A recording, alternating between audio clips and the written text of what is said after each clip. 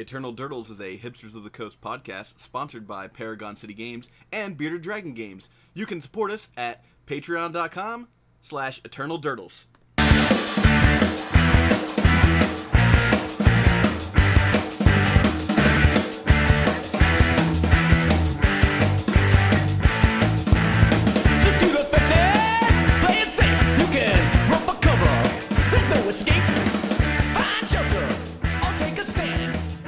Hello and welcome to Eternal Durdles. I'm your host, Zach Clark, and with me as always, Phil Bleckman and Nathan Golia. What's up, fellas? Hey, everybody. Guys, I'm going to be bringing spice today.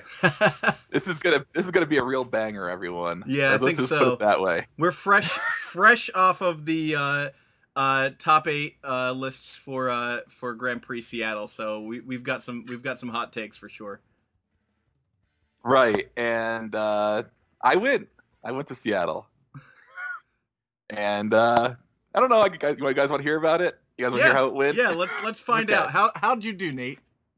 Well, I want to start with saying a couple things. One is that I had a really good time. I think I've been playing Legacy now consistently for about 5 or 6 years. I've now lived, in the New York area where I met you guys, and now out west.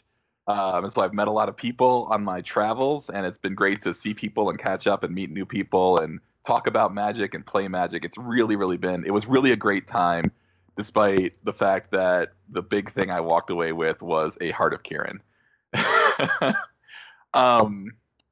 I went in on Wednesday. On Thursday, I went to play the Trials. I decided to play the Epic Storm in the Trials. The reason I did that was I was playing Esper Mentor in the main event. We've been working on it for a long time. And I played it a lot, and I figured I could only get in my own head if I had a bad trial with it, and start tinkering, and I did not want to do that. I was trying to play this Grand Prix a little differently than I played other Grand Prix in the past, where I do tinker often up until like handing in my deck list. And this time I didn't do that, and I gotta say I felt a lot better.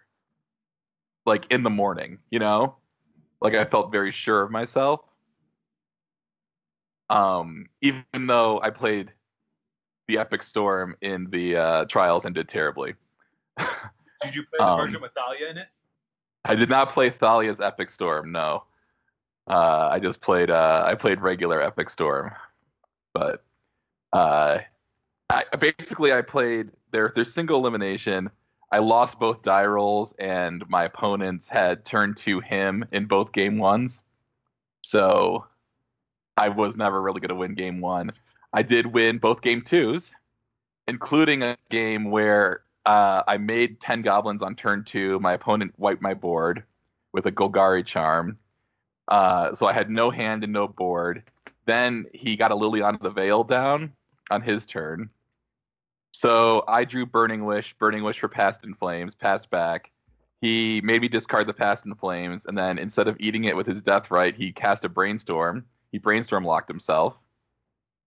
Then on my turn, I drew an Infernal Tutor. I got a Lion's Eye Diamond, put it into play. On his turn, he Brainstorm locked himself again, could not eat my Past in Flames. You can see where this is going. Yes. Basically, he never ate my Past in Flames, and I drew in order the Burning Wish for Past in Flames, the Infernal Tutor for LED, another LED, and a Dark Ritual. Yada, yada, yada. I wiped his board with Grape Shot and made 20 goblins on the last turn. So that was really fun. But overall, it was really tough sledding against the discard/counter Magic decks. In the main event, I started out with my Esper Mentor deck, played Burn. I won the first game, and I was feeling really good. I actually got a nice soul read when I cast a Blind Cabal Therapy. My opponent kind of touched his lands and then said resolves. I named Fire Blast. That was in his hand with another land. So that allowed me to live an extra turn to win, but he won game 2 on the play, and then in game 3, he locked me out under Ensnaring Bridge and then drew burn spells until I died. In round 2, I played against a mono black deck that had Grizzlebrand Reanimator combo. It also had Dark Depths combos with Thespian Stage and Vampire Hexmage. And it had a Helm Leyline combo. Wow, that's a lot. That's so many things. A lot. Yeah, so I won game why not 1. do all those things at the same time? It's basically 2-card Monty, right? Like you're 2-card Montying all over the place. I won game 1. In game 2, he made a turn to Merit Lage, but I had Swords to Plowshares, so I didn't do anything. So I swords it when he went up to 40. Then I got a Gurmag Angler, a Deathrite down, and I started the long trip back from 40. He played a Helm of Obedience with no Leyline in play. And I had a Force of Will, but I was like, well, this doesn't kill me unless he plays the Leyline, and I could just force the Leyline. So I let it resolve. He then helmed me and hit my Mentor. Then he entuned Vampire Hexmage, which made a token. On my turn, I collected Brutality of the Mentor. He responded with Dark Ritual. So the Mentor lived, and then I cast another Collective Brutality to kill my own Mentor, but left him with 2 tokens. But he didn't really draw anything else, and I attacked my Gurmag Angler, and he had to block. So he blocked with the tokens became chump blockers while I kept up Deathrite and Nihil Spellbomb. I also should note that I did surgically extract his Dark Depth, so that was not an out after whatever turn it was. It was several turns later by the time I did that, but I'm taking him down from 40. What turned out to be towards the end of the game, he tapped a land and cast Dark Ritual. Then he tapped 5 other lands and played Grizzlebrand from his hand. Whoa! Then he looked at his life total. He looked at his Grizzlebrand. He looked at my board of Gurmag Angler and Deathrite. Looked back at his life total. He's like, I'm at 6, huh? Yeah, it's no good. So he passes back to me. I draw a Snapcaster Mage. I Snap Plow the Grizzlebrand, attack him with Gurmag Angler back down to 6. So just in case he draws another Grizzlebrand, he still can't draw 7. And that worked because I Deathrite at the end of his turn and then untapped and attacked for 5. So he went down to 4 and then gained 7 and then went back down to 6. But then he didn't draw Grizzlebrand, so I won, and that was pretty fun. So in the same game, to wrap up, I beat a Merit Lage, I beat my own Mentor plus 2 tokens, and I beat a Hardcast Gurmag Angler, all in the same game. Jeez. Yeah, that felt really good. My third round was against Miracles. Very pleasant and very interesting match considering the time issues with 2 Tundra decks going against each other. We were both like kind of speeding up and slowing down as needed. You could kind of see how our pace of the game changed. I won game 1, he won game 2, and with about 20 minutes left on the clock, I conceded game 2, and he said, "Oh, it's a good thing you conceded." I was like, "Well, you have Jace and Gideon. Like, I'm not coming back." So, yeah. And then but it took a while. Game 3 was really back and forth, and he won with 30 seconds on the clock. And I want to say, like, it was a situation where I might have been like 1 turn away from winning if he didn't win on that turn. I don't remember if it was Mentor or Jace or something, but maybe it was Gideon. I had to keep more Swords of Plowshares than I usually like to because of the Gideon. And I was bluffing it, but he called my bluff and I didn't have it. Then in the 4th round, I played against Bug Midrange. And in the first game, I lost a die roll. My opponent mulliganed to 6. But he hymned me, which got him back to even on cards. And he played a Leovold, which I had to Snap Plow. I think I had plowed like a Deathrite or something. That gave him a card. That card was Thoughtseize, which he used to Thoughtseize my Jace. But I had the Snapcaster Mage, a flipped Search for Azcanta, and 3 other lands in play, and he had no cards in hand. And no permanents in play other than the lands. But on his turn, he top decked True Name Nemesis. He put it into play. I searched with Search. I did not find a Force of Will. And 4 turns later, I was dead. In game 2, I made about 9 monks in a turn and attacked for, I think, 19 in 1 turn and 1. And in game 3, I think, he had a turn 2 Liliana the Last Hope in game 3. And I didn't have my hand lined up very poorly against it. I think I had Baleful Strix and Snapcaster Mage as my only creatures against the Liliana. So there was really no stopping it getting to 7 and me dying to a horde of zombies. After that, I dropped. I was really frustrated about the way that game 1 went because I felt I'd played it very well. I lived through a Hymn, I lived through a Leovold, but the last thing came down and that was it. I then signed up for a side event and played Steel Stompy. I won't go through this too much because that was mostly just for fun. The deck is super fun. Really, there's nothing quite like Ravager and Ballista. It's just, it's just so. I don't know whose idea those cards were, but that person should either be fired or put in charge of the company. I played against, though I did lose to Merfolk in the first round because he forced my Sword of Fire and Ice and then played back to basics. So that sucked. But then I beat Eldrazi and beat Reanimator in the next 2 rounds. I beat Reanimator with the ultimate skill of drawing Karakas in game 1.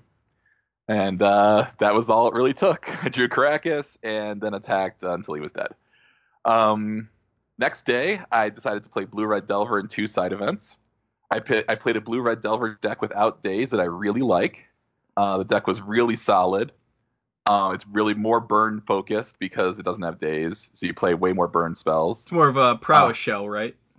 Yeah, like I played on Pyromancer in it, but I decided I was going to play True Name, so I played True Name in my deck after losing to it.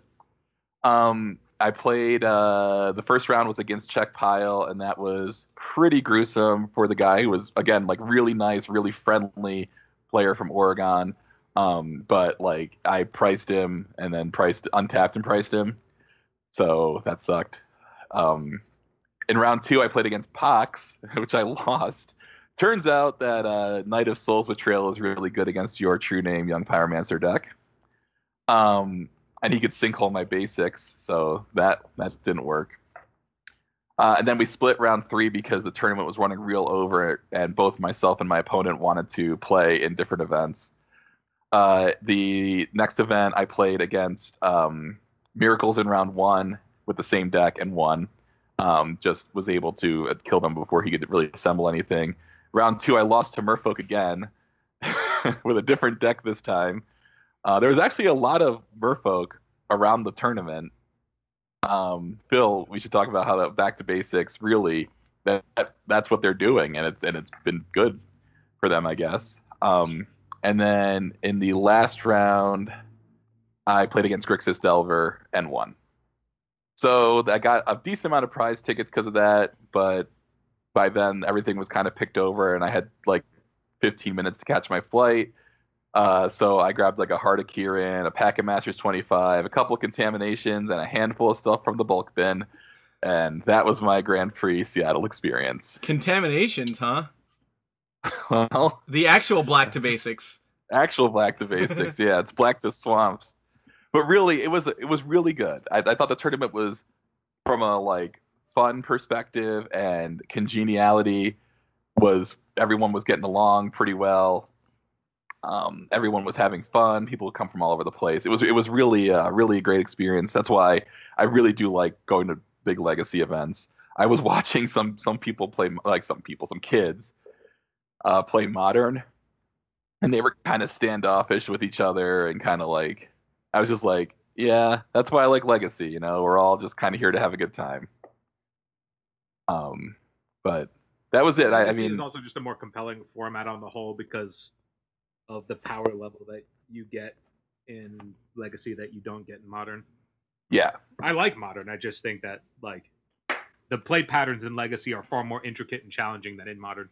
Yeah. I mean, I think just also having an older crowd, people who aren't trying to like necessarily make a living or like go pro in Legacy, you generally get a more congenial crowd because we're not competing on a level like we're playing the game on a pretty high level, but we're not competing on a level where we have any delusions about whether or not we think this is going to be a path to a life of extravagant like wealth. Yeah. Before I ask you guys what you thought about it watching the coverage, I just want to say that I walked around the tables, and here's my impression of the tournament was there was a lot of lands. I saw a lot of Tabernacles, a lot of Dark Depths in play, various depth decks, by the way. I got that impression just from walking around and hearing people talk, what people said they played against. In fact, one of my friends played a Lands Mirror round 1. I also saw some decks I didn't really expect to see. I heard, like I said, a lot of people playing Merfolk. I think Back to Basics is a good card for them that they're using now. I'd like to, maybe we had something to do with that. I mean, yeah, it's tough on the Mutavault, but yeah. Yeah. Yeah, I mean, you're fine with that. Like, if you get to shut off your opponent's deck, you don't really care so much. As a Merfolk player, like, I always was okay with like my opponent losing the ability to cast spells if I lost my Mutavault. You concede Cavern of Souls and Mutavault, but I think the trade-off of getting to interact on an axis that you otherwise wouldn't get to do outside of regular Wastelands and just be a worse Wasteland deck is just smarter. Yeah. Like, well, that and like I think the power level of Cavern and Mutavault is just not going to go the distance in this format versus a Back to Basics. Yeah, no, it just shuts off things that. It also stops people from being able to interact with your board, which is really all you care about. I mean, if they've got a bunch of tapped islands in play, what are they doing? They're not gonna. I'm an advocate for if you're really into Merfolk, just go back to Standstill Merfolk. I was always a huge fan of Standstill Merfolk. I actually didn't play the Chalice version, and got to Rug Delver before the Chalice version became somewhat more popular than the Standstill version. But you can get screwed. I've definitely had my opponent draw 3 cards before after I played a 2-mana spell because I wasn't playing smart. So I don't know. The Standstill is a funny card sometimes.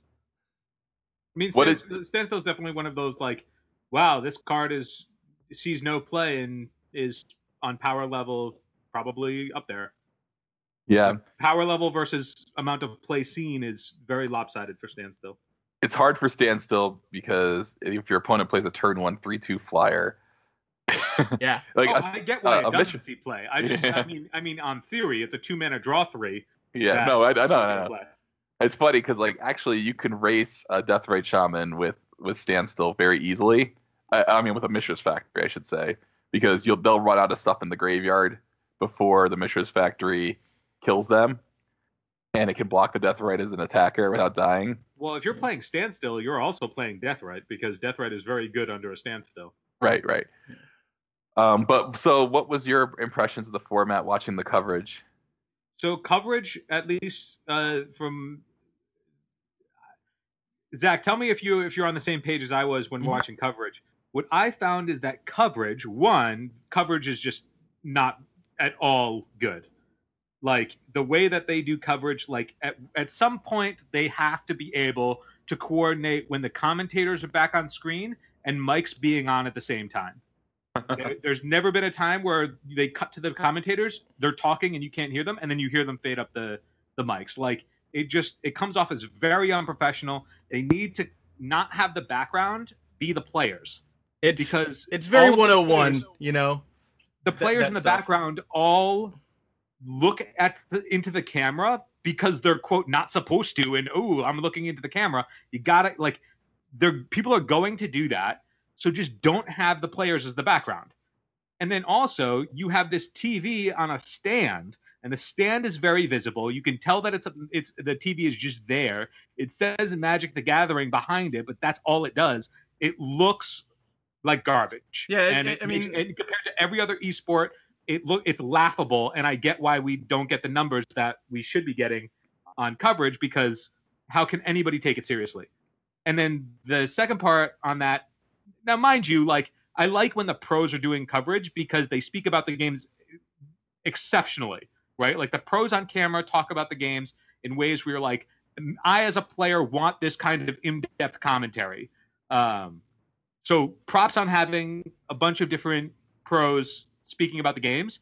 However, the regular coverage team, if you guys don't know the format, get out of the booth.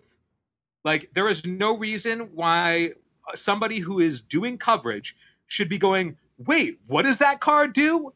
Like actually not knowing what the card does. Yeah. Or, what card was that card's in this format? Wow. Like get out. Get out. You are contributing nothing. And if you don't know the format, there was one comment that I get it. Like not everybody follows Legacy as closely. There's way less events, right? So like if your job is coverage, you're following Limited, Standard, and Modern way more closely. Totally understand. But if that's the case, have somebody else lead the Legacy events. That's all. Yeah. Like there was one part where BDM's on camera and he's with Prozac, and they're discussing the Grixis Delver decks in the top 8. And BDM goes, is it surprising to not see Snapcaster in this deck? I mean, this seems like a deck that would be very conducive to Snapcaster. And never has Snapcaster ever been in Grixis Delver. Like, never in its existence has anybody ever played Snapcaster to results. Like, there's no reason to be saying, oh, man, I'm actually surprised that Snapcaster didn't. Like, I get how if you're not familiar with the format, you would go to that. But for somebody who, or for an audience that's watching that does understand, when they feel smarter than the commentary, that makes you as a coverage team look really, really bad. What did Adam Prozac say? Adam Prozac was like, no, you never see Snapcaster in these decks. Like, he was like, no, that's Next not question. Right. Yeah. Right. Like, but that's the thing, right? Like, you have to be kind to that because you're on camera with somebody. Yeah. But the thing is that I'm sitting at home and I want to love coverage. I mean, we do a podcast. Like, I'm all about the content and being being part of the community in a way outside of just playing the games. That being said, don't make the game look dumb. Like, if you as coverage members look like you don't know what's going on, and then you're also presented in a way that looks like elementary, that makes the game look bad, and then we look like less for playing it. Does that make sense? Yeah. Especially when you have, like, on Twitch right next to you is all of these games that are just getting insane coverage that look super clean. Yeah. Yeah. I mean, I think that's part of what they're working on with Arena is, like, eventually they'll be able to do coverage through Arena, but they're still going to need to have that commentary. As a small confession, when you asked about coverage, I can tell you I didn't watch coverage. I generally don't for Grand Prix until the end because it feels garbage to me a lot of times, so I've just kind of given up on watching the coverage. I will say that in previous Grand Prix when I've watched coverage for basically not standard and limited, I'm always appalled that they don't bring on someone who just plays that deck and go, like, you know, you've got literally every single Magic player would do coverage for you in a second, right? And the fact that there are a million people out there playing the same decks that you can literally just call up and be like, hey, you know, like, we know that we're gonna see Storm this weekend. We know that we're gonna see Escape Shift deck. You know, like, you know, this was in a modern one that I was watching, and we get to a point where I'm watching John Finkel play Storm, and I'm like, oh, his opponent's dead. Like, he's got the Grape Shot, and he's got, you know, enough Storm count that he can just cast the Grape Shot out of his graveyard off of Past in Flames. Real simple stuff. Like, as a, you know. It's just simple math, right? The coverage team's sitting there going, I don't think John can get enough Storm to win this game. And I'm like, what? How can you? If you play that deck, you know? So they really have to get to a point where they have a cast large enough to get that, to just be able to be like, oh, okay, well, we've got Grixis Pile and we've got Rug Delver playing with each other right now. Let's get people who play those decks to commentate on this. It literally shouldn't be that hard to pull off, and it would make coverage 1,000 times better. That's one point that you make where you're like, oh, here are two legitimate decks in the format going up against each other. The majority of the weekend is them putting joke decks on camera. Yeah, that's also a problem. Like, they actively put not the best decks on camera, which I guess to an extent is fine because you know that the best decks are going to be the one that you're going to have to show towards the end of the day.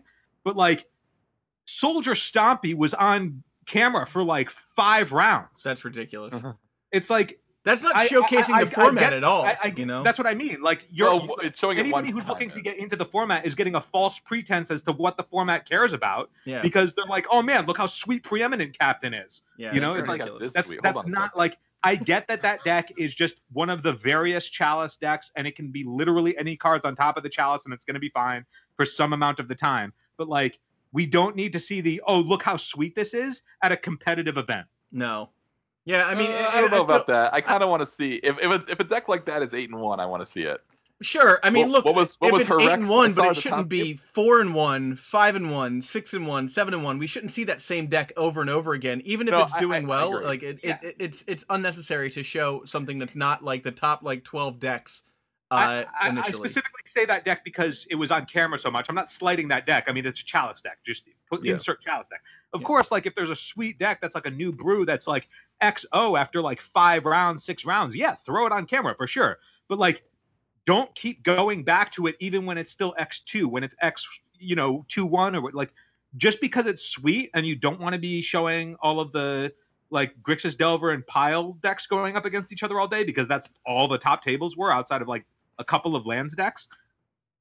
I mean, at a certain point, you have to recognize that you can't hide what the format is behind these cool decks and then give those decks more coverage time. And then all of a sudden people go, oh, I want to get into this format. And if they do, and then all of a sudden they get blown out by real decks going, I thought Preeminent Captain was legitimate. Yeah. I mean, that's also, I feel like that's sort of like the Eldrazi conundrum, that they showed so much Eldrazi during Eldrazi Winter that they were like, oh, that was also a problem because people got so upset we had to do something. But honestly, they had to do something. Yeah. I guess we should talk about the elephant in the room coming from coverage and talking about what we saw a lot of over the weekend. Can I make one final point on Please. Coverage presentation? To sum it up, I would say that coverage of Magic could be excellent, and there is so much potential for it to be legitimate. And right now, there are just so many issues with knowledge by commentary, presentation of the game, and quality of direction to stream, that if all of these things were just cleaned up, just look at the other games and how like eloquent they are, and you could make Magic look good. So it's not that coverage has to be bad.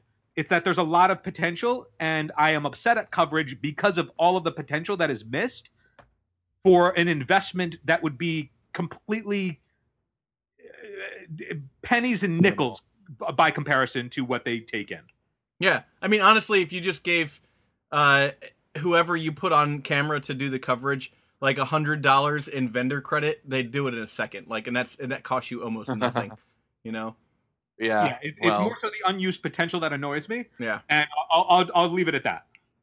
All right. Well, with that said, so getting to the elephant in the room, then I guess I should say, we should probably talk about the fact that the ban and restricted list is coming up in a week, guys? Everybody's favorite topic. Yeah. And today's the 8th and it's on the 16th, so it's 8 days. A week and a day. You have 7 days to sell those Deathrite Shamans for the $4 that they're worth right now. So for stats wise, 20 Deathrite Shamans made the top 8.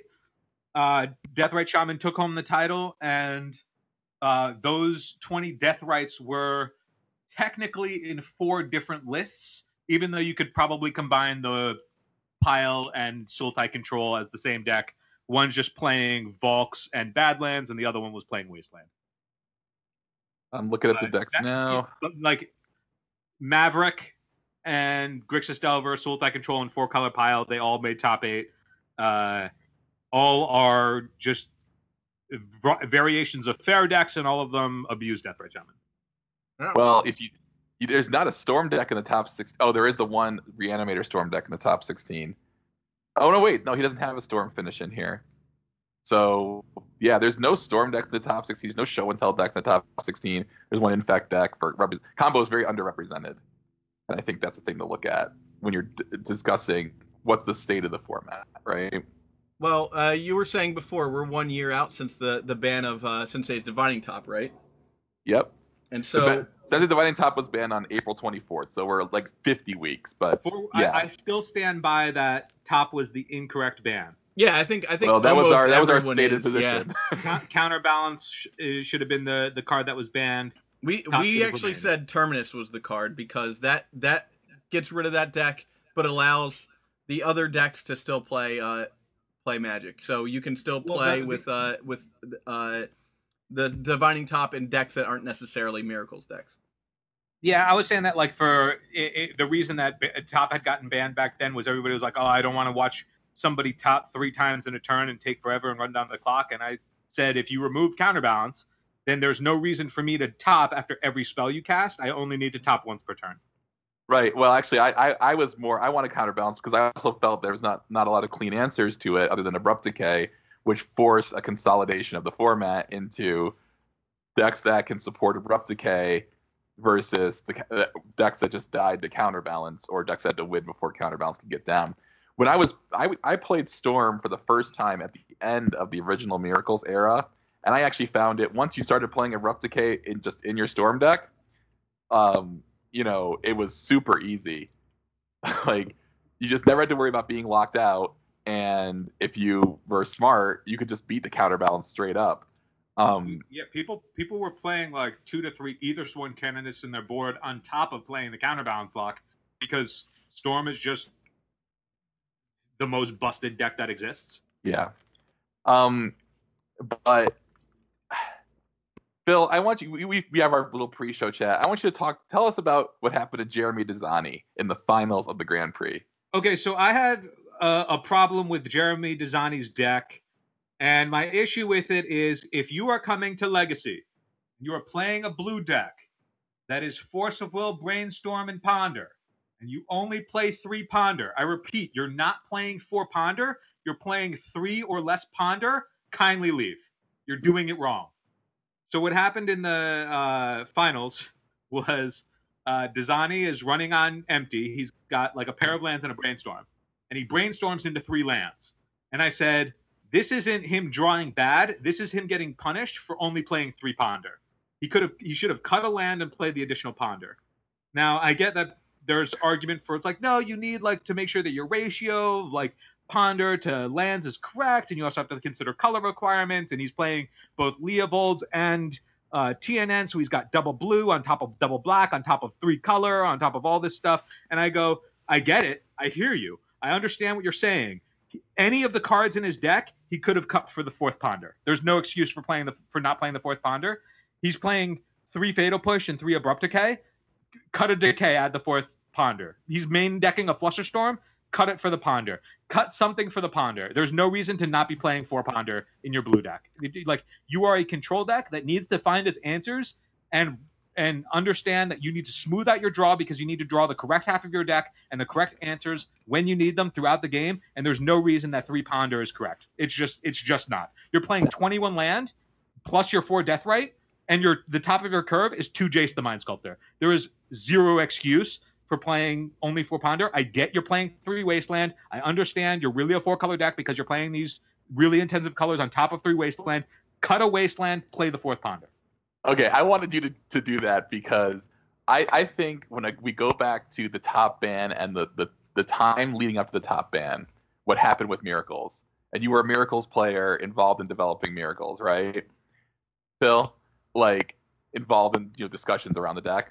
Yes. When Miracles players realized that you could play 4 Ponder and that made your deck better, because the deck was, well, it's so dirtily, you can't. I remember debate in the Miracles with the Miracles players about, should we play 4 Ponder or should we play Ponder at all? Even we've already got. Look, do you know what everybody's nutting right now with Miracles? Like the people who are playing Miracles now, and they're like, oh my god, have you guys tried this? Do you know what the new hotness is? 2 Preordain. 2 Preordain. They're like, oh my god, this is busted now. Cut a land, go to 19 land, play 2 Preordain. Yes. Yes. More being able to smooth out your draw, like the leverage that you get from cantrips is, especially in powered formats, is absurd. Like, I can't put into words how important cards that are like Ponder are, so much so that the deck reinvented itself because Portent came in, and now people are going one step further where they're playing Portent and Preordain on top of it. Like, and Ponder. It's so much air. Like, the deck is literally just like, if a strong breeze would blow it away. The deck is literally, it's a blue-white control deck, and the only powerful thing it does is Terminus. The thing is that you need to make sure that half of the deck is great against part of the format, and the other half of the deck is great against the other half. And if you draw white cards against combo, you will lose. And if you draw blue cards against fair decks, you will lose. You need to be able to draw the correct half of your deck every game for consistency, and the only way that you can do that is by having this absurd number of cantrips. Yeah, I mean, I don't you guys disagree see with you. I put the deck list on our shared screen here with the 2 Preordain. He has 2 Preordain, 3 Portent, 4 Ponder, 4 Brainstorm, 1 Predict.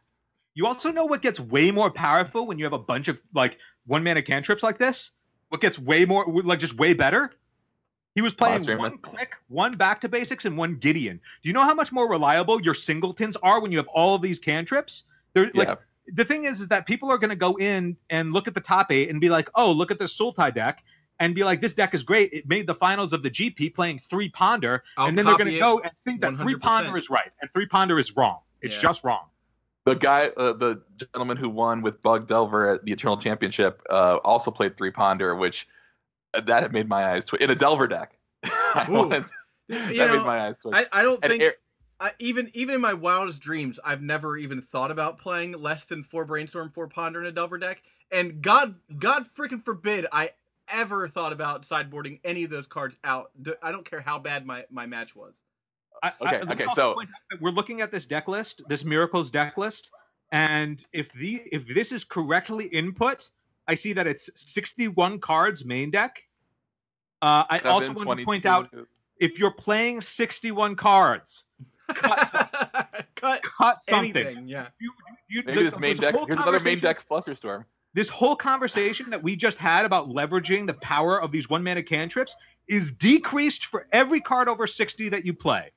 Play 60 cards, play 4 Ponder, stop kidding yourselves that anything else is right. Yeah. Okay. What is it? I want to get back to why I wanted to start on this road. Why is Deathrite Shaman the elephant in the room? Because there is this feeling that you have a set of cards that you have to play in order for your deck to be successful. It's 4 Brainstorm, 4 Force of Will, 4 Ponder, and 4 Deathrite, right? I think that is what is irritating people about the card Deathrite Shaman, is that you had like a 1-color shell that you could sort of move around, and now you have a 2 to 3 color shell if you add this other card. And once you add lands, you're looking at let's see, that's 12, 16, and then maybe you need at least 18 lands. You're looking at like, you got 34 cards in your deck decided for you. I think that is what is irritating. When people say Deathrite Shaman is everywhere, that's what they mean. Yeah, I agree. And I think that when you used to see Stoneblade decks that sometimes didn't even play Ponder, or only played 1 or 2, and they had this other. It's like, as you have these restrictions, people feel constricted by the format, right? I think that they're going to ban Deathrite Shaman. I don't know if it's going to be on Monday, because I don't know when they make these decisions. I think that there's going to be outcry about it, and it'll get banned. What I want to know is, what could possibly change, given that you still have this very modular thing going on, and you have these hyper efficient spells like that. They're not really changing shells. Like, no one's playing Terminus in a black deck. There's not gonna be like an Esper Terminus deck. You're still gonna have these like blue and black creature deck versus blue and white sort of control decks, and they're still gonna be so good because of that consistency from the entry of the format. The play pattern that exists right now is if you're playing a fair deck, there is no reason to not be playing Deathrite Shaman. Now, that said, if you're looking to play Miracles, which put up 2 in the top 8 of this, 2 in the top 8, right? Yep. After being targeted. The power of Miracles is in back to basics. Why? Because all of the decks that are playing Deathrite are incentivized to play up to 4 colors, because all of the Deathrite decks outside of the Maverick deck, and if you were to look at like any of the past major events in Legacy, usually the way that the decks break down is it's 3 to 4 fair Deathrite decks, 1 to 2 combo decks, like the outliers that are powerful, like any of the Depths combo decks, and then you have just like one random insert your fun of deck that made it through. Your Blood Moon deck. In this case Maverick, like just like worse versions. Yeah, worse versions of things that you could be doing, but like you find that you maneuver through a tournament and get there. Yeah, I mean, someone's gonna get good matchups occasionally, so that sort of thing isn't the craziest thing to me to see like a guy be like, oh, I just played Storm all day long and I kept playing Thalia on turn 2. Crazy. Yeah, like sometimes that stuff will get there. Yeah. But like the outlier is, if you're playing Deathrite, all of Deathrite, like every deck that's playing Deathrite, the only one that actually wants to be playing green was the Maverick deck. Yeah. Every other Deathrite deck isn't a green deck. It just happens to get to splash a Trop or splash a green source to interact with like graveyard-based strategies that it makes their they make their mana base worse because the incentive to make it worse to play green is so high because of Deathrite Shaman that all of a sudden the fair decks that aren't playing Deathrite Shaman, read Miracles, get to compete because all of a sudden back to basic stock goes way up when people have to play bad mana bases. So I would argue that the way the format looks right now, back to basics is only good because Deathrite Shaman incentivizes you to play worse mana bases, and then other decks that beat up on Deathrite Shaman decks, read lands, also fold to back to basics. So back to basics is so powerful because Deathrite Shaman exists, and then the decks that try and beat the Deathrite Shaman decks are trying to prey on him. Therefore, back to basics beats up on both those, so back to basics slides well into the format. Therefore, Miracles can still exist because Miracles gets Swords to Plowshares and then has the powerful plan of back to basics. To that end, I think that what we will see also is that for a little while, back to basics is still going to be pretty amazing because people just don't change their deck that much. They don't realize how bad it is to do the things that you were saying, Phil, like play just all non-basic lands and stuff like that until they get punished for it. And what will happen is the Moon back to basic decks will still be punishing those people, and they're going to eventually be like, I have to stop doing this. I'm just losing all the time when I do it. Once those people get punished enough, that's when those cards are gonna go down in value.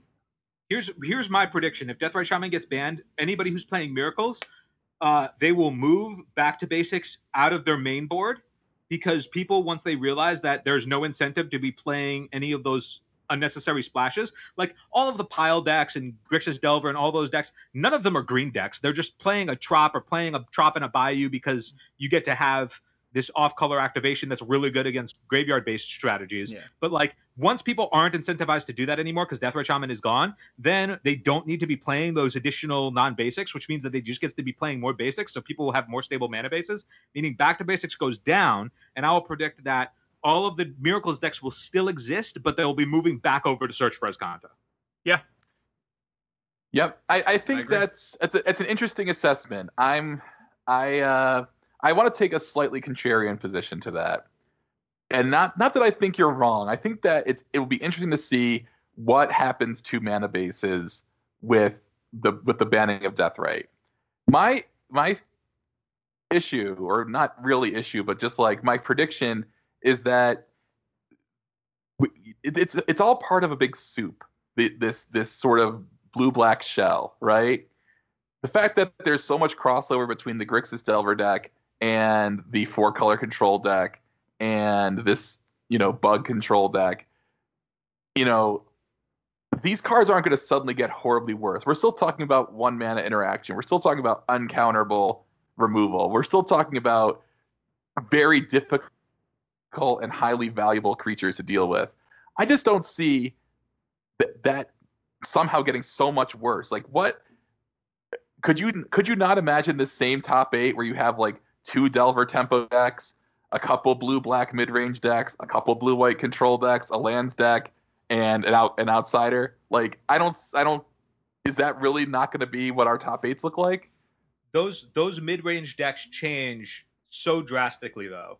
Like 4-color pile, they get to play Leovold because Deathrite Shaman exists. Like those decks, they don't get to play that anymore. If they want to be playing Leo, they have to move over and become solely Sultai. They don't get to be 4-color anymore. I think they probably switched that 3-drop slot to either another True Name or over to Click. Honestly, if they're gonna be Grixis. Yeah, there's gonna be like a Grixis deck and a bug deck that will be what? How many cards will be different? There'll be like 5 cards that are different. If you want to be Sultai, though, you now have to commit to that. You don't just get to free roll it like you do in Pile because Deathrite Shaman exists. Like Deathrite Shaman is a Grixis deck that gets to play green because Deathrite exists.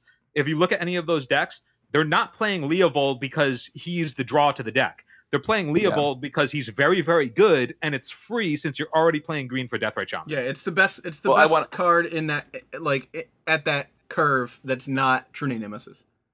I also want to. I actually had a True Name Nemesis Leovold theory that I was talking about this weekend. But I also wanted to talk about that from the other perspective. One of the things that when I played the Bant Stifle deck that I put together, when I played it with Noble Hierarchs and no black and no Deathrite, right, originally, I didn't play Deathrite because I thought Deathrite was way better than Noble Hierarch. I switched to playing Deathrite because I got destroyed by the graveyard and I got killed by equipment. The incentive was there for me to play Abrupt Decay and to switch Noble Hierarch to Deathrite, to add more black to the deck, to play, but I didn't really want Deathrite. I wanted Abrupt Decay. I wanted Deathrite to go to the graveyard, but I wanted Abrupt Decay for equipment that was killing me. And I also because of that, suddenly I had access to Leovold. Like, the shell is so strong. I don't think that you could play. I'm not saying people are going to play 4-color decks. What I'm questioning is the removal of Deathrite going to do enough to incentivize not playing blue and black like that? Does it matter? How different is it if there's one Grixis control deck or mid-range deck and one Sultai control deck, bug mid-range deck? Sorry, keep forgetting my terms. If they and like, what's the difference? It's still going to be only a couple cards different. You got to think about it on a different axis. So yes, people are still going to play the most powerful blue and black cards because they're the most powerful cards you can be playing. But it's not a matter of just decks will look different or cards will look different. Its play patterns will look different. Yeah. Like cards that are good now with Deathrite, or cards that are less good because of Deathrite, like the stock of certain cards goes up and down when Deathrite exists or doesn't. Like Wasteland is significantly more powerful when Deathrite isn't in the format, which means that basic lands are significantly more powerful when Deathrite isn't in the format, which means that back to basics stock goes down when basic lands are more powerful because Wasteland is more powerful. And then all of a sudden the dichotomy of what the format looks like, the paradigm of what cards are playable shifts. So it's not that like these, like, people are still going to be playing the most powerful cards. Yes, obviously. It's a matter of the play patterns upon which our games progress change because Deathrite is no longer in the format. So if I go turn 1 land Deathrite, if you try and Wasteland me, you are infinitely behind. Right. But if I go land Ponder or land other threat that isn't a mana dork like Deathrite, and you Wasteland me, that's probably still good. Yeah. I mean, also, like, you know, I should say inquiring minds want to know here, you know, does this mean that decks that make that play pattern, like, more apparent, like Rug Delver, you know, they're playing Stifle, they're playing Wasteland, Daze, you know, whatnot, those decks get significantly better enough to take up a larger pie of the Delver situation? Are we going to have, like, a resurgence of rug decks popping back in? I mean, yeah, when people aren't all playing a mana dork, obviously people are going to, like, if they're looking to play Delver, they're going to try and find the best Delver deck, and people will be looking back to Temur as a potential way to do that. Like, right now, Stifle is unplayable because Stifle is already very, very much on the cusp of, like, you got to be doing Stifle real hard to do it. Yeah. Right? I like Rug Delver. The thing is that if I go land Deathrite go, and then you go waste and then Stifle my follow-up land, you're still behind. Yeah. Oh, yeah. 100%. So, like, the play pattern of, like, those, like, that's what I mean when the play pattern changes. When I don't get to have the pattern of make a mana dork off a swamp, then all of a sudden Wasteland Stifle can be a thing. Okay. Now, is that good? Is that bad? That's the next question. Is that what we want? Is that what we want? It's what I want. I honestly want them to print another Commander product where they just give us another black mana dork. So there's a reason to give Deathrite some competition. I don't think they will. I think they're just going to get rid of Deathrite now. But, like, I want a red mana dork. I think, like, right now Deathrite is the only black mana dork, and it does all of these other things that there's just no reason to be doing anything else because it fixes your colors and it lets you abuse a bunch of things that otherwise wouldn't be abused. So, like, everybody's on the ban for Deathrite. I mean, Deathrite's just gonna be another deck or another card that falls to the ban list due to fetch land sins. I do want to make one point though, going back to what you had said, Nate, about Abrupt Decay being, like, the things that you needed to deal with equipment. I want to say that them trying to put answers into the format to answer Counterbalance, now people have to suffer the consequences of Abrupt Decay was put into the format to deal with Counterbalance.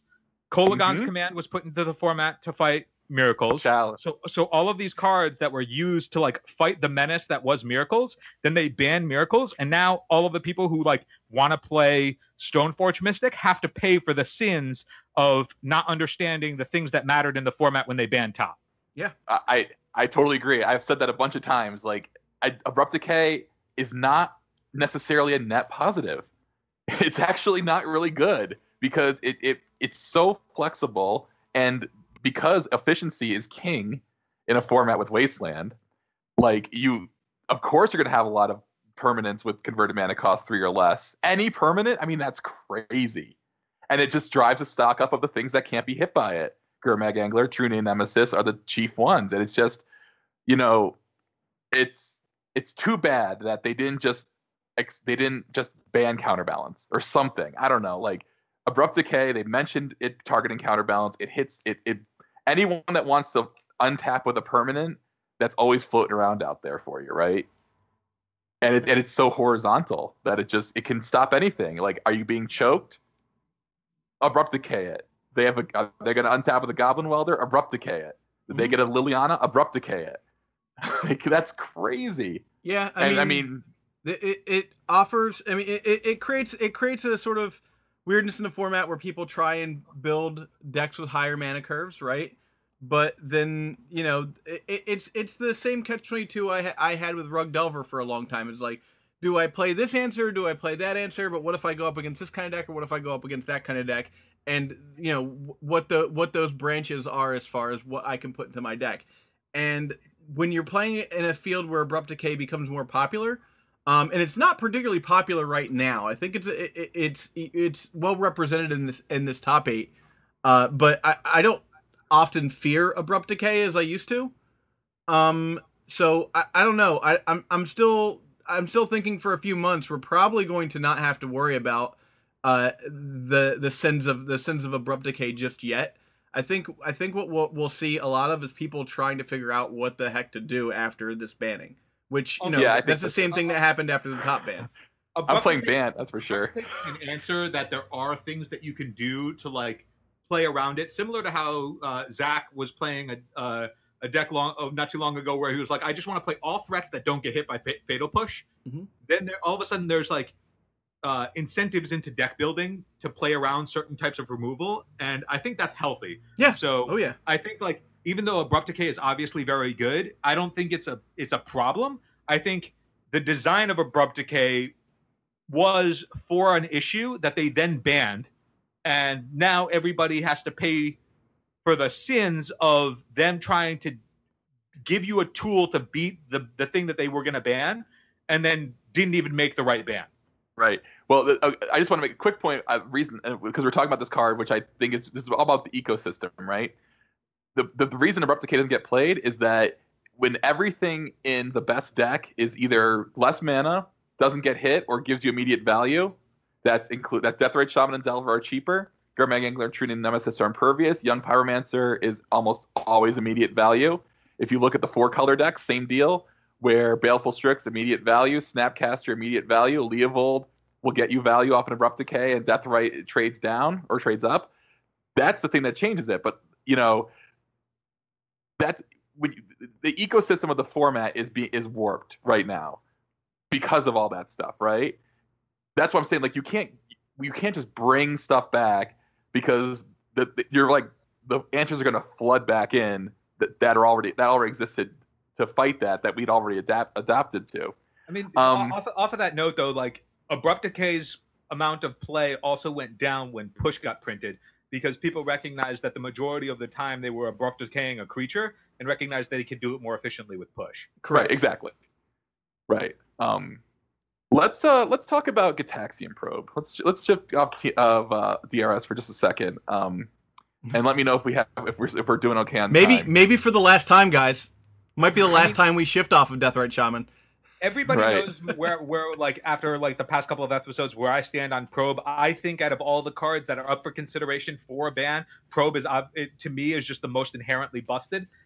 But after this past weekend, on camera at least into the later rounds, the only thing that ever mattered in any of the matchups, at least in the finals, which is always the loudest, right? Like, if you recall, like the last PT where Lantern won, right after Lantern won, everybody was like, oh my God, guys, we got to ban Ensnaring Bridge. Ensnaring Bridge. Go. Yeah, Like, I think that nine people brought Ensnaring Bridge to the tournament, but it Yeah. won. It's got to go. It's too powerful.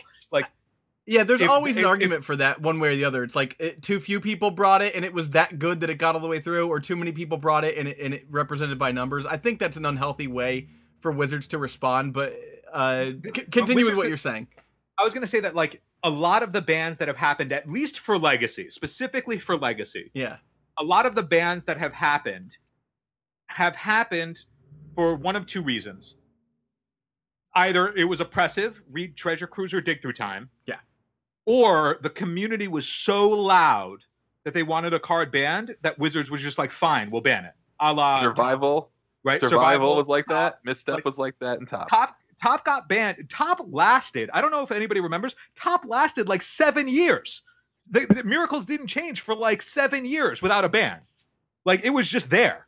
And then all of a sudden they put a parking sign and got pizza delivered to that at their headquarters that they're like, I guess we got to ban it because it's 13% of the field, which is less than Delver, by the way. Like, the numbers don't, like, that doesn't really, like, In Delver's defense, I'm going off on a tangent, but essentially, like, the community's volume on a certain card, like, matters when it comes to the bannings, just historically. Yeah. And right now, everybody is super, super loud on Deathrite Shaman, like, in due fairness, like, it's not like that's uncalled for, but, like, they're super, super loud for Deathrite Shaman. And then the other card, that the only thing that mattered in all of the matchups on camera was True Name Nemesis. So right now you have Deathrite Shaman's homogenizing of the fair decks, TNN just being a horrible play experience, and those two cards are way louder than Probe, even though Probe is the most busted. We're going to return to Probe in a second, but I promised everyone at the Grand Prix that they were going to hear my True Nemesis rant. One last sentence on Probe, and then you get to go off. Yeah. The thing on Probe is I don't think Probe is going to get banned this weekend, like or this ban list, like I had said in the previous band cast that we did, only because Probe does not have as much heat on it because of Deathrite and True Name Nemesis after this GP. So I think Probe should get banned, but I think it's going to make it through because right now the volume on it is turned down. Okay.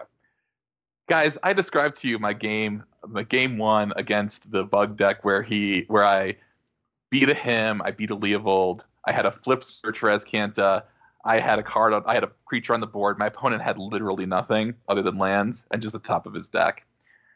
You know, the thing that hurts about it isn't so much that I lost. I mean, like, losing sucks, but it's like I went back and forth. Do I include Zealous Persecution in my main deck? Do I put an Edict in? Do I play Engineered Explosives and hope to get, like, suspend 5 mana to kill a True Name, by the way? All these things were things I thought of only because of this card, and only because that game one where I did everything right, as good as I could possibly have played, given the circumstances, on the draw against a Deathrite deck, getting hemmed, having to face down a Leovold with a Jace in my hand, you know, like, I did everything I could to get to a point where I was going to be drawing 2 cards a turn and attacking for 2 into literally nothing. And then this card just comes down, and it's like, what was I supposed to do? Was I supposed to play a different deck? Was I supposed to play different cards in my deck? No. I was supposed to play True Name Nemesis. That's what sucks. It's like you're just racing to be the first person to get this thing down in any of these decks. And no, I know every other deck doesn't play it. Let's say there's 100%, like 100 percentage points you can devote to a 3-drop, okay? In a fair deck. What do you think the percentage points that you should be playing True Name is? I'm just gonna show you. I said 75% you should be playing True Name. 20% you should be playing Leovold. That leaves 5% for everything else. That includes Vendilion Clique, Knight of the Reliquary, Monastery Mentor, Ramanop Excavator, all of these interesting cards that could add a lot to the format, but you're waiting to untap with your 3-drop in a format with Abrupt Decay and a lot of efficient removal, and you're taking a risk. True Name, not only is it no risk that it's going to be removed, or very, very low risk that it's going to be removed, there is no deck building cost to it. You don't have to, like in the case of Leovold, even Leovold, play 3 colors. With Mentor, you're playing Probe in a deck that wants to get, that wants to get the 3 mana. Knight of the Reliquary, you've got to have a lands package. Same thing with Ramanop Excavator. Vendilion Click, this thing can be killed by a stiff breeze and is legendary. There's just no deck building cost to it. With Blue Fair is going to be the best thing to do. And it's so miserable, and it's not fun to win with. It just, you know how much it sucks to lose to it. So when you win with it, you're just like, please don't. You know, we had to, when you played the side event, in order to get your prize tickets, I don't know if you guys have done this, but you have to walk with your opponent over to the prize tickets table. Yes. So that you both can get your prize tickets. Of course. And I'm just like, you know, I have to walk with this. You're walking with people who you have to like draw out on and stuff like that. And it's just like, please don't make me walk with you to the table after I just was the first person to land True Name. Luckily, it never came up, but like, it's just so bad for the format. It takes all of that congeniality that I talked about and just creates bitter people. Like, it's so stupid. And you just lose all these fun and interesting cards that you could try, you know? The only reason Leovold gets to the 20%, like, it sucks up that much of the air, is because it's so insane. It's a one-sided Sphere of the Labyrinth that almost always replaces itself when removed. That blocks a lot of creatures. That is a relevant creature type. Like, it's so much stuff. Like, and that isn't even as good as True Name, because I beat the Leovold. You know? I mean, just wait till that Tribal Advisor deck gets live, and then we're really going somewhere. I would make the argument that on either of those things, like, Leovold is insanely powerful, but at no point does it break open the format. Like, it's a very good, powerful creature, which you should be getting for 3 mana. Like, if you're spending 3 sorcery speed mana, you should be getting your money's worth in Legacy. I think every shard should have something like this. I agree on True Name Nemesis just being unhealthy and uninteresting in the format, simply because it doesn't create any play pattern other than the same one every time. So it doesn't contribute anything healthy to the format, and it doesn't stop anything unhealthy in the format in the way that Force and Wasteland do. So, or Leovold, for that matter. It is not conducive to enjoyable games. And I mean, I would slot that into the same category of Probe, right? Like, the play pattern of Probe is I just get to have perfect information, you don't, and I get to therefore have a better game plan than you. And as you were saying with TNN, it's just like, I'm going to play this to cut off all points of interaction, unless you're playing very specific cards that can deal with it. Therefore, like, I agree. I think that True Name Nemesis isn't ban worthy on power level by comparison to other cards that have been banned for the sake of power level, but I do think it should go just on the sake of it doesn't do anything healthy for the format and actually takes away the experience. That's exactly what it is. And I hope, my hope is that someone over there realizes that. I don't know who it could possibly be, but just please, someone listening to us, just get rid of this thing. It's so awful. It's just such a feel bad, and it's so bad it doesn't even feel good to win. I don't know. As a counterpoint, I think it's fine. I'm just gonna put that out there. I think it's fine. I think there are bigger fish to fry, but I'll leave it at that because you made some pretty good points.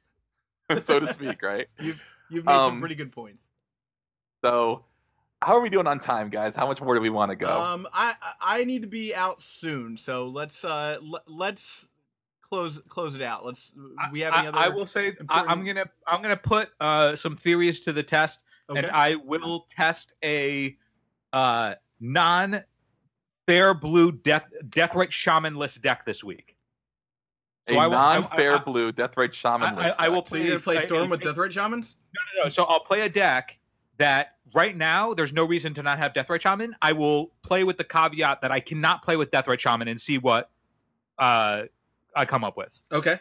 And then report back next week on, can we still do the things like what we were arguing about before, where I was saying that like Deathrite Shaman enables you to do a whole bunch of things that you won't be able to do because of certain play patterns. So I'll put all that to the test by not playing with Deathrite Shaman, but still play a fair blue deck. That's not Miracles. Your success so like, rate. Think about it like this: like I'll play Sultai Control without Deathrite Shamans. All right. I think your success rate will be the same as me trying to slot Savage Knuckleblade into my teamer deck, but you go ahead and try and do that. Probably. Oh, I But got Savage Knuckleblades. I got those out of the bulk bin. Right. I think it's only correct that we like actually challenge the things that we're Yeah, of course. putting up. We didn't talk about a lot of things that I really wanted to get to in the discussion of the format. We didn't talk about the impact on graveyard decks. We didn't talk about Chalice. We didn't talk about Dark Depths, which is, you got to respect that. That's everywhere, by the way. It's in every deck.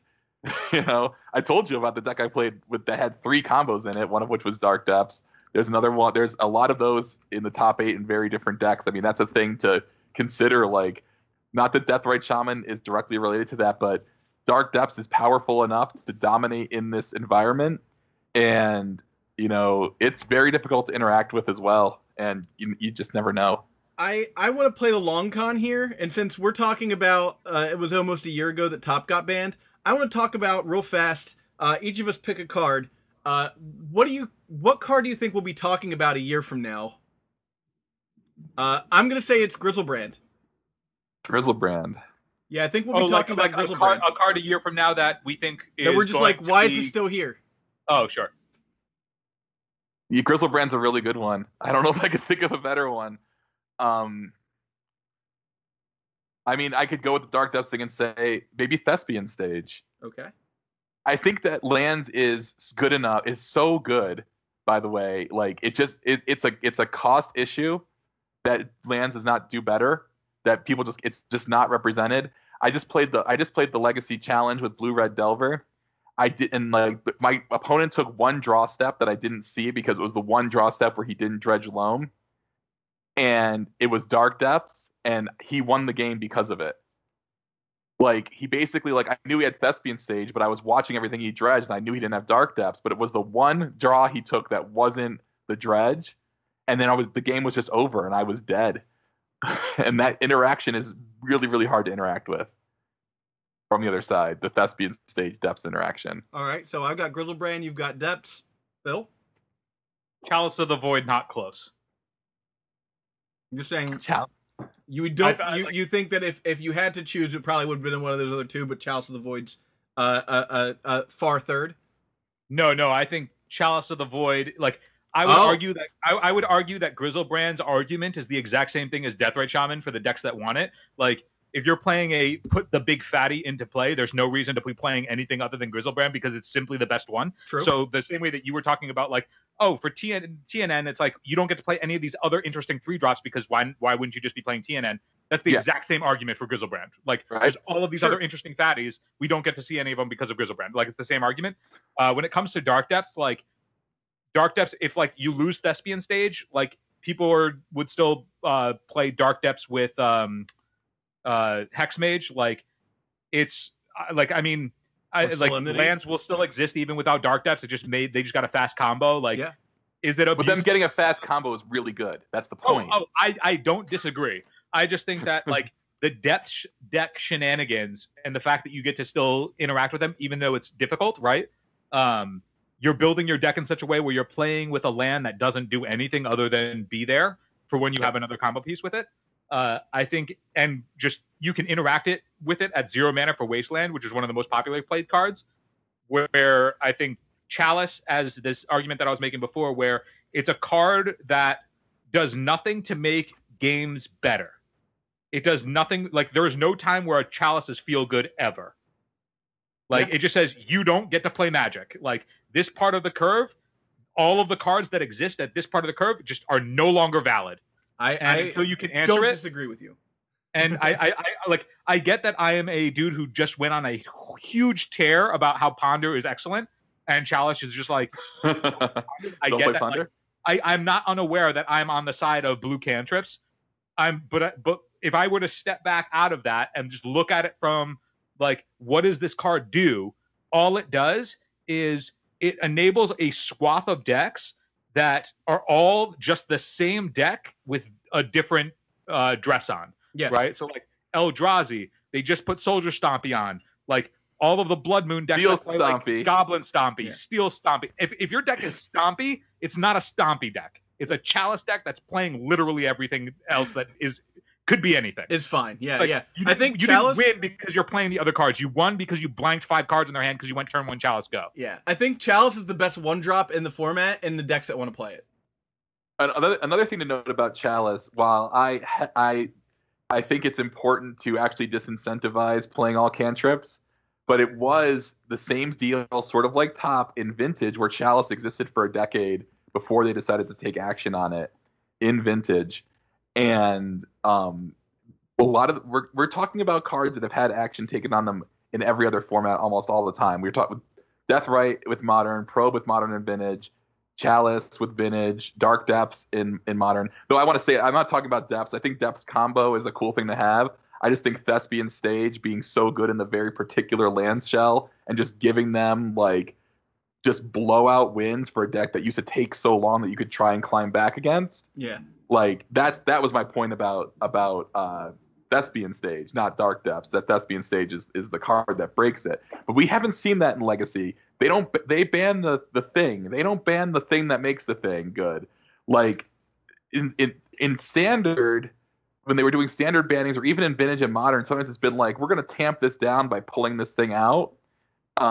But they don't do that in Legacy. They go for the jugular, and we talked about it with Top, Phil, before you were on the show, and Zach, if you remember this, we were like, oh, maybe they'll ban Terminus, maybe they'll ban Counterbalance, and then they just went right for Top. You know, like they don't do subtle. They don't do subtle. So not in this format. No, they don't do it in this format. They don't do subtle. They're like, what? It's basically like, what was on our pizza, right? To bring it back. What's on your tombstone? I don't know how a year from now will, like, is there a way that we can like set an alarm for a year from now and see who's closest on what card? I know I'm the farthest away because I just didn't want to pick Grizzlebrand and I wasn't going to pick Chalice. So, but Fair. One of you two is definitely right. All right. I mean, yeah. I mean, we'll be able to have this conversation again. You know, looking back pretty easily, because I'm sure that one of these two things is going to be maybe three things is going to be very, very prevalent in the format after Deathrite Shaman gets banned. Yep. So we'll know. All right, guys. Yeah. Have a good week. Yeah. Thanks for listening, everybody. Congratulations to Miranda Keith for top bidding with Maverick. Awesome. All right.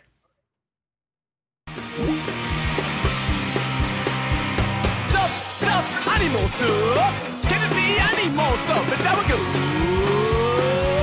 Keeping up with the Joneses. Stuff, animal stuff. Can you see animal stuff? It's how it goes.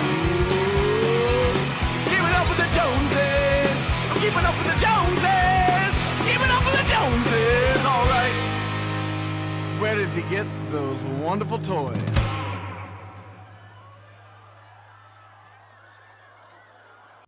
Eternal Durdles is supported by Audible.com. If you'd like a free audiobook and start up a trial with Audible, you can go to audibletrial.com/eternaldurdles, and they'll hook you up with a free book, and you'll be supporting the show. Thanks so much.